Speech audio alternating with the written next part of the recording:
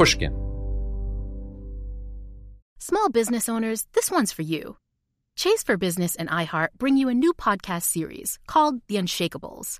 This one-of-a-kind series will shine the spotlight on small business owners like you, who faced a do-or-die moment that ultimately made their business what it is today. Learn more at chase.com/business/podcast. Chase, make more of what's yours. Chase mobile app is available for select mobile devices. Message and data rates may apply. J.P. Morgan Chase Bank, N.A. member FDIC. Copyright 2024, J.P. Morgan Chase & Co. The most innovative companies are going further with T-Mobile for Business. The PGA of America is helping lower scores and elevate fan experiences with AI coaching tools and 5G connected cameras.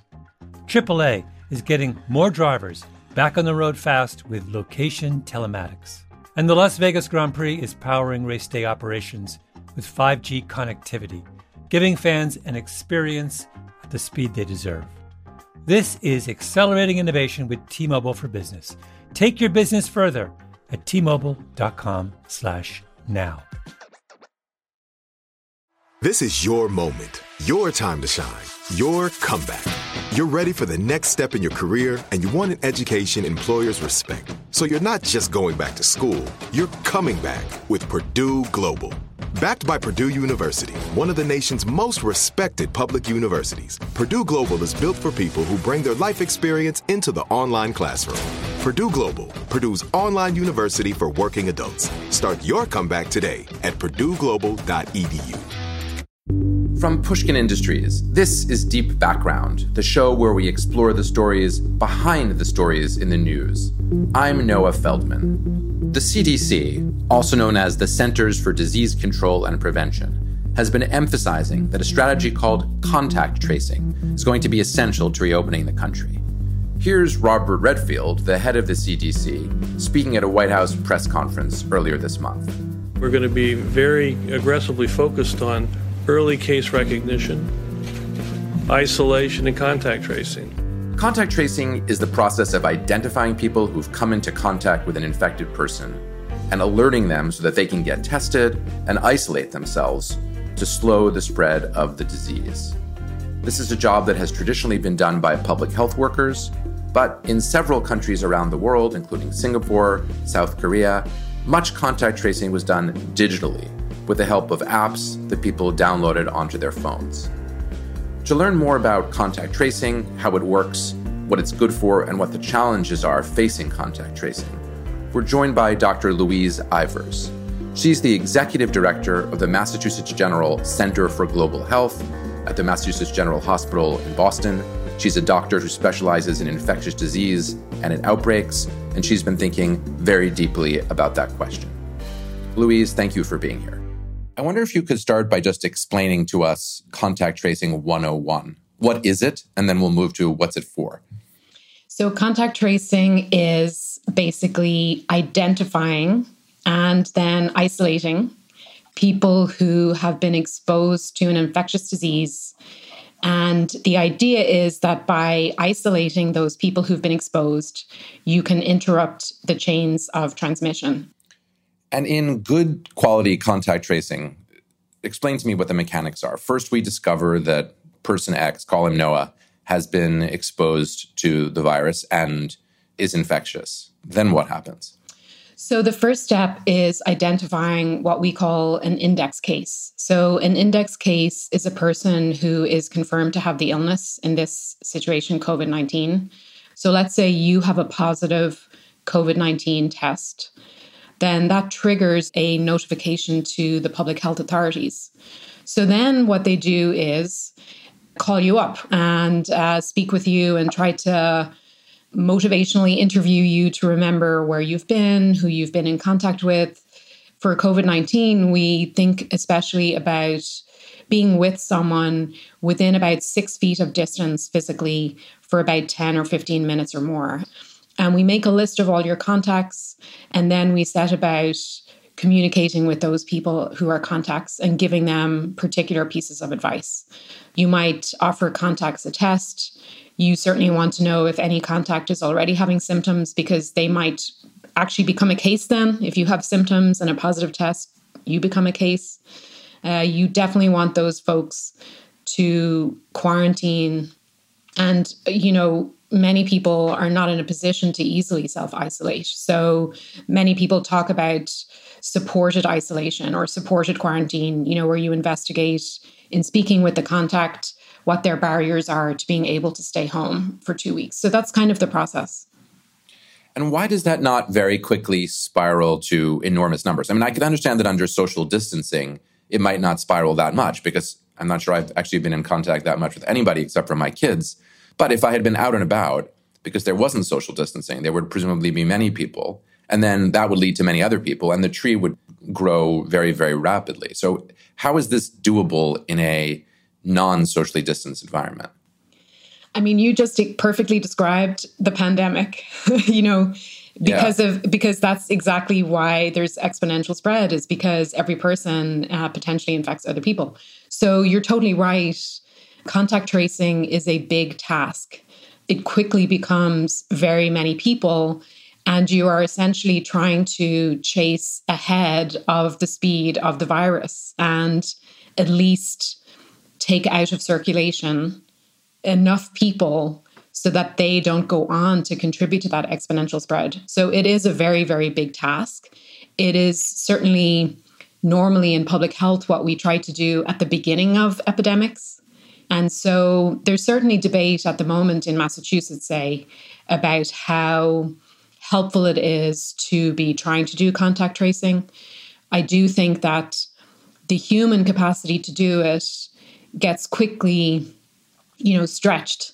If we had over 2,000 positive cases and new positive cases in Massachusetts yesterday and the same amount the day before, you quickly get into the number of contacts. It's very, very many. And this is why I personally became interested in the idea that technology should be able to somehow help us in trying to deal with this huge task. In a place like Massachusetts is a good example where we both are, where there's already what you epidemiologists call community spread. What would the scale of contact tracing have to be actually to use it to beat the virus down? Has that ever been done? I mean, obviously, contact tracing has been used successfully as it was in South Korea to help control the virus when only a few people have it. But are there any examples in the world of where contact tracing has been used to knock back community spread? I think you could look at Ebola virus disease as an example of a very frightening illness with a much higher mortality rate than we're seeing for COVID-19, where contact tracing has essentially been a major contributor to ending the outbreak, certainly in the 2014-2015 outbreak in West Africa before there was a Ebola vaccine. They're very different diseases, so I'm not trying to say that they are transmitted the same way. But the question for COVID-19 is, if we don't try to contain the virus, what is our alternative? We don't have a treatment. We don't have a prevention, a vaccine. I think from the perspective of public health folks, if we don't try to do contact tracing, we're just kind of sitting back to say, well, it escaped and there's nothing we can do. We just have to wait. So I think when you look at the numbers in the United States and certainly Massachusetts, it does seem overwhelming. But basically the two features around contact tracing that are important are you have to be fast because you need to identify the contacts and put them in isolation quickly. And then you have to have good quality testing. So if you have an accurate test that's widespread and you have contact tracing that's fast, then you could be successful. Massachusetts just hired or is in the process of hiring 1,000 people to work on contact tracing. And I think that's a big start. I think even if we don't really believe that it's possible right now at the peak of our epidemics, we definitely need to have contact tracing set up and established and robust for when we do all start coming back into circulation and moving around, when we get to the bottom of our plateau, because we're going to have other waves of illness and we need to be able to blunt those much more aggressively than we did with this first wave. If you have 1,000 contact tracers up and doing their jobs at their phones, and you have 2,000 cases in a day, Does that ratio work? I mean, how long does it take one contact tracer to trace all of the contacts of a person? So I think the first job is really the case investigation. So they speak to the case. I've spoken with some people who are working on this now, and they say that first call can be 40 minutes, 45 minutes. Speaking to contacts can be shorter. Some contacts don't answer the phone. Some contacts immediately say, okay, no problem. Others may take a little more time. Others may be in difficulties. You know, they're worried about their job. They need to be referred to social services. It's not a fast task. So that I grant you, it is not fast. And how does one find people whose phone numbers one doesn't know or whose names one doesn't know? Do you just have to sort of give up on that person, or you try to use some reasonable detective efforts to find them? Yeah, I think, you know, again, contact tracing historically is a pretty nuanced activity. And the people who are trained to do it in normal public health circumstances are like investigators. They're like disease detectives. They try to understand what's going on. They try to look at how many contacts became sick. And so if many of the contacts became sick, you might need to do a deeper investigation. It's nuanced. And we are in the middle of this massive crisis in some ways, you know, trying to adapt what's a thoughtful and specialized and very human interaction into perhaps something that can happen faster. But yes, one may not know all of the people that you were in contact with. If you took a bus or a commuter rail, you may have been in the same car as someone for 20 minutes, but you don't know who they are. So there are certainly weaknesses in the capacity at this level of scale to do it. If we look at, say, South Korea, who had a very successful containment effort, they used many components to their contact tracing activities. They looked at closed circuit television. They looked at credit card transactions. They, you know, had a lot of components to their contact tracing, and they had large numbers of people doing it. So I think on principle, it's clear that it works. And I think the question that you're coming back to me with is really, is this feasible at the scale that we're at? And my response to that is we have to make it feasible, because in the absence of a vaccine, in the absence of a treatment, if we don't try to expand our contact tracing, I don't really see other solutions for us for the outbreak. We'll be back in just a moment. I've interviewed many successful people over the years, and one thing I find fascinating is that many of them don't consider themselves business savvy. Take the owners of Tight Knit Brewing. They turned to Chase for Business for everything from banking and payment acceptance to credit cards, and do all of it in one place with the Chase mobile app. And that's helped these brew-loving friends turn a passion into a business. Learn more at chaseforbusiness.com. Make more of what's yours. Chase mobile app is available for select mobile devices. Message and data rates may apply. JP Morgan Chase Bank, N.A. member FDIC. The most innovative companies are going further with T-Mobile for Business. The PGA of America is helping lower scores and elevate fan experiences with AI coaching tools and 5G connected cameras. AAA is getting more drivers back on the road fast with location telematics.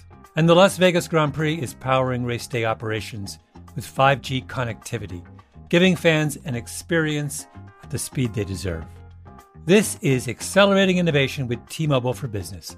Take your business further at T-Mobile.com/now. AI might be the most important new computer technology ever. It's storming every industry, and literally billions of dollars are being invested. So buckle up. The problem is that AI needs a lot of speed and processing power. So how do you compete without costs spiraling out of control? It's time to upgrade to the next generation of the cloud. Oracle Cloud Infrastructure, or OCI. OCI is a single platform for your infrastructure, database, application development, and AI needs. OCI has 4 to 8 times the bandwidth of other clouds, offers one consistent price instead of variable regional pricing, and of course, nobody does data better than Oracle. So now you can train your AI models at twice the speed and less than half the cost of other clouds. If you want to do more and spend less like Uber, 8x8, and Databricks Mosaic, Take a free test drive of OCI at oracle.com/strategic. That's oracle.com/strategic. oracle.com/strategic.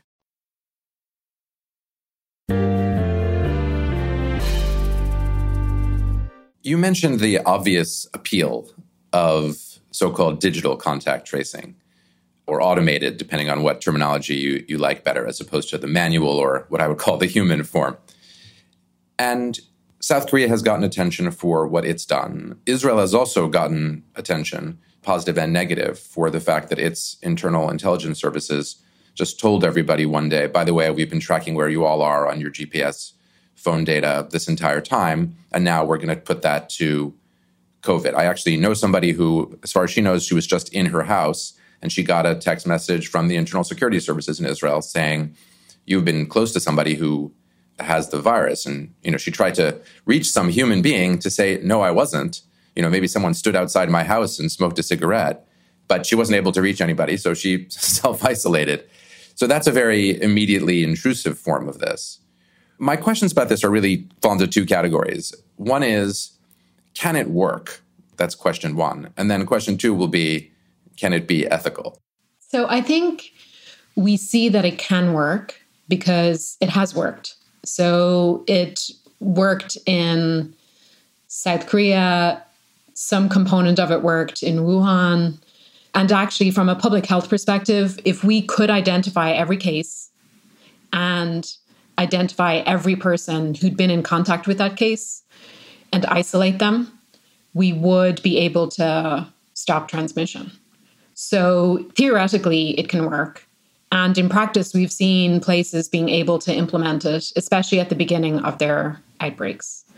So I do think it's feasible. The question is, in terms of technology, what can work? Bluetooth, I'm learning a lot about. It's very interesting because our phones, if they have Bluetooth in it, are emitting Bluetooth signals all the time. And the idea that your phone itself could identify other phones that you have been around and hold that information for some period of time and then notify you if and only if another phone gets flagged as being infected, it's an interesting opportunity to use a piece of technology that already exists, that many of us already have. So I think the idea of using Bluetooth proximity to try to help discover contacts is a very interesting and intriguing idea. And I think we have to figure out how it can be used, how accurate it is, how many false alarms it might give, how well it is at picking up whether you've been within 6 feet or if that's an error, if it can tell if there's a wall between your 6 feet. Like, there are many questions about it, but I do think it's intriguing, and it's very laborious to do all the manual tracing yourself. So I think technology should be able to help us. Here's what seems to me to be the biggest challenge there. In order to do the human contact tracing, the manual contact tracing, you said what triggers the whole thing is that the public health authorities are informed that someone has had a positive test.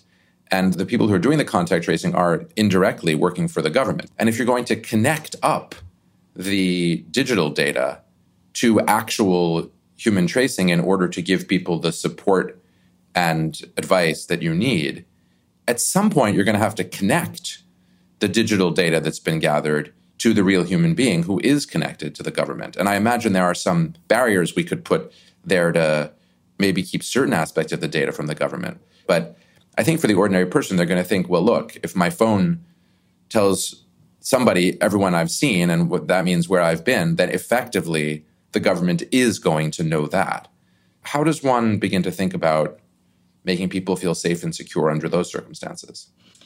In the normal process, COVID-19 is a notifiable illness. Therefore, anyone who runs a test, a laboratory who runs the test, they must notify the public health authorities of a positive result. So already there's a kind of trust given to the state about a medical condition.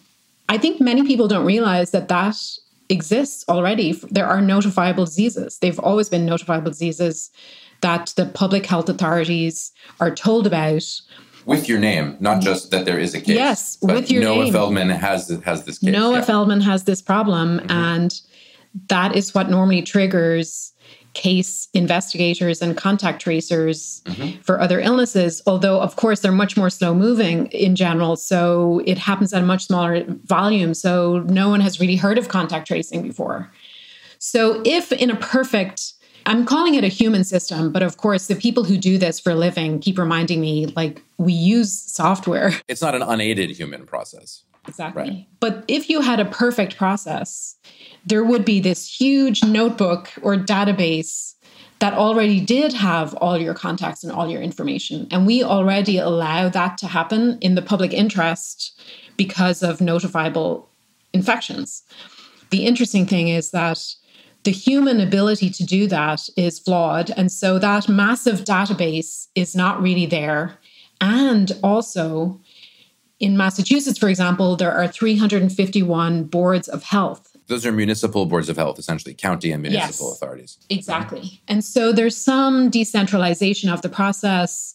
There's some kind of enactment of local authorities to do things. So there's not one massive big data set of where everyone has been and who they've been in contact with. But in theory, there could be. And yet, when we propose to do that through technology, it does increase, I think, both the power of that creation of a data set, which makes us concerned, rightly so. And I think it also would potentially increase the scale of the data that's available, and it would congregate it in a single place potentially. And it makes people concerned, understandably, about having a data set that others could access or use. So two people who I've been listening very carefully to and learning a lot from in the discussion about digital tools, especially Bluetooth tools, have been Professor Ron Rivest and Danny Weitzner, both at MIT. Ron actually created this group, which created a protocol, a Bluetooth proximity protocol called PACT, that would ostensibly always have the information remaining on the phone and really only allow anonymized information into a centralized cloud. What Apple and Google have proposed to do with their operating systems on iPhones and Androids, to, as far as I can see, is following the recommendations that are in the PACT protocol that Ron has led, and that will maintain a degree of privacy for individuals that seems robust. Technological solutions, I'm sure, are part of the answer here, but there will also have to be a policy component to it as well, especially if we need to ultimately connect the data on people's phones about their contacts to human tracing. The state will have to make a policy decision about that in light of the full set of public values and public norms and constitutional rules. And that's going to be a tricky moment. Yeah. No single component of addressing the pandemic will work on its own. It just won't. Outbreaks are complex social phenomena as well as scientific events. So we have to have a comprehensive, integrated approach that acknowledges that humans don't make rational choices, that the virus is brand new and we're still learning about it, that we have to test more, that we have to connect testing to contact tracing, that some people can't self-isolate without support, that some people are particularly vulnerable both to being infected and to the solutions we're proposing here, like the contact tracing. And that we have to have a smart approach that can take care of the most vulnerable people, take care of sick people, help other people from getting infected, and allow us to start going back into society again. No one thing is a silver bullet, and it really requires strong leadership that has good scientific understanding and that embraces the social component of disease as well as just the medical component of disease.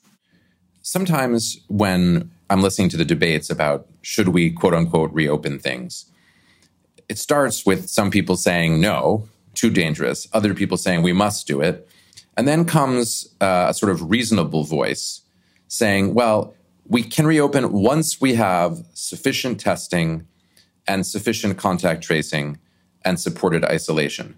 And in a kind of Goldilocks way, that seems to be, the reasonable middle answer. One takeaway from me of our conversation is that it actually may not be that simple, and that the presence of robust testing and robust contact tracing where there's community spread doesn't guarantee successful control of the epidemic. Am I hearing you correctly in that regard? I think, so I'm an infectious diseases doctor at Mass General Hospital in Boston. And as a doctor in the hospital, it's been really terrifying over the last few weeks to see our cases going up and up and up. So I think that some of the hesitancies about reopening, so to speak, are that we fear that reopening in a trickle wouldn't really work and that we would quickly become overwhelmed. And I think the tentativeness over the medical side's capacity to care for sick people is really, understandably, a large part of the hesitancy in terms of opening up. I do think if we have really widespread testing, but we have to scale up testing really a lot more than we're doing. And if we have robust contact tracing in place, we could start reopening. The fear is that that brings us into a certain amount of uncertainty, and none of us like uncertainty. We're really fearful that our hospitals will be overwhelmed and that people will die unnecessarily. And that's a scary thought. But at some point, my opinion is that we have to make a plan. I think the biggest challenge right now is that I don't really see the plan. I haven't seen the plan. Have you seen the plan? What's the plan? If you haven't seen it and I haven't seen it, there is no plan. I mean, I think, there's a lot of magical thinking. There's a lot of thought about, well, maybe we could hold out until there's a vaccine, but there may not be a vaccine. There's a lot of thought of we have to hold out until the therapies get much better, but we don't have any guarantee that the therapies will work. And then the fallback is when people say herd immunity in some generic sense, as though they knew exactly what that meant. And that's obviously a scenario in which it would be very difficult to avoid overwhelming the hospitals. So I agree with you. So I have in my global health career spent a lot of time responding to outbreaks, none like this, but in disaster settings, you have to move quickly and make decisions in the context of uncertainty. In the US, we are not as used to doing that because we have always really got the resources to do the modeling and get the science and wait until it's perfect. And I think we have to move ahead with making decisions that are imperfect, using the best data that we have, but we do have to use the data that we have. I mean, we have to move forward. So, technology and other ideas, they may seem ambitious. Contact tracing might seem, it's not feasible, it's too many. But the way to be successful is just to take the next step forward and believe it's possible and keep building it as you're doing it. I think that's what we have to think about, or else, we're just going to be stuck. Thank you so much. This is tremendously clarifying, and there are bits of it that are inspiring and make one think there is a way forward, and then there are bits of it that cause one to feel a bit more panic. And I really appreciate your honesty about it. Thank you. All right. Thank you. Here on Deep Background, we've spoken to several guests who focused on the mechanisms that we can use gradually to emerge from the conditions of social isolation that we're presently in. Testing has been a consistent theme that we've heard about again and again and again, more and better testing. Speaking to Dr. Ivers makes it clear that the testing is primarily valuable, however, to the extent that it is then used to lead to contact tracing. And the idea is that contact tracing itself can help manage the disease. This may be the only long-run strategy that can be used in the absence of a vaccine and in the absence of better therapies. But contact tracing on its own is not a magic bullet. You have to reach enough people, and that's a challenge. It's also very difficult to make contact tracing work in a scenario where, as we have, the disease has spread into the entire community, and we're not just tracking down a handful of names. Contact tracing is going to be central to our public discussion in the weeks and months ahead, its successes, its limitations, and the challenges that it faces. We will keep a close eye on this subject going forward and come back to you with more about contact tracing as this story develops. Until I speak to you next time, be careful, be safe, and be well. Deep Background is brought to you by Pushkin Industries. Our producer is Lydia Jean Cott, with research help from Zui Nguyen. Mastering is by Jason Gambrell and Martin Gonzalez. Our showrunner is Sophie McKibben. Our theme music is composed by Luis Guerra.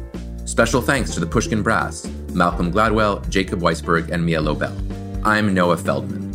I also write a regular column for Bloomberg Opinion, which you can find at bloomberg.com/Feldman. To discover Bloomberg's original slate of podcasts, go to bloomberg.com/podcasts. You can follow me on Twitter at Noah R. Feldman. This is Deep Background. Are you on the hunt for a new home this spring, but don't know where to start? Fisher Homes is your solution. Your new home should reflect you, from the front door to the kitchen, and even your outdoor space. Start your journey by selecting your ideal home site, like in a cul-de-sac or that's tree-lined, and then choose from a variety of expertly designed floor plans. Bring it all together at our Lifestyle Design Center. Let Fisher Homes be your new home solution this spring and start making memories at FisherHomes.com. We went from normal life, healthy child to acute lymphoblastic leukemia, or B-cell ALL. The St. Jude team came up to get CJ via ambulance. Shortly after that, I noticed a rainbow. It meant that there was hope. We were driving into hope. To have hope is to have your child healthy, and we have that because of St. Jude. You can help kids fight childhood cancer. Please become a St. Jude Partner in Hope today by visiting musicgives.org. Whether you're a savvy spender maximizing your savings with cashback rewards, a thrifty rate watcher seeking the lowest interest, or a travel enthusiast looking for extraordinary perks, Kemba Financial Credit Union has a visa to complement your lifestyle and unique needs. Apply today at Kemba.org to unlock a limited-time 2% cashback on purchases and pay 0% interest on balance transfers for an entire year with a new visa from Kemba. You deserve a card that works for you. Restrictions apply. Offer ends June 30th, 2024.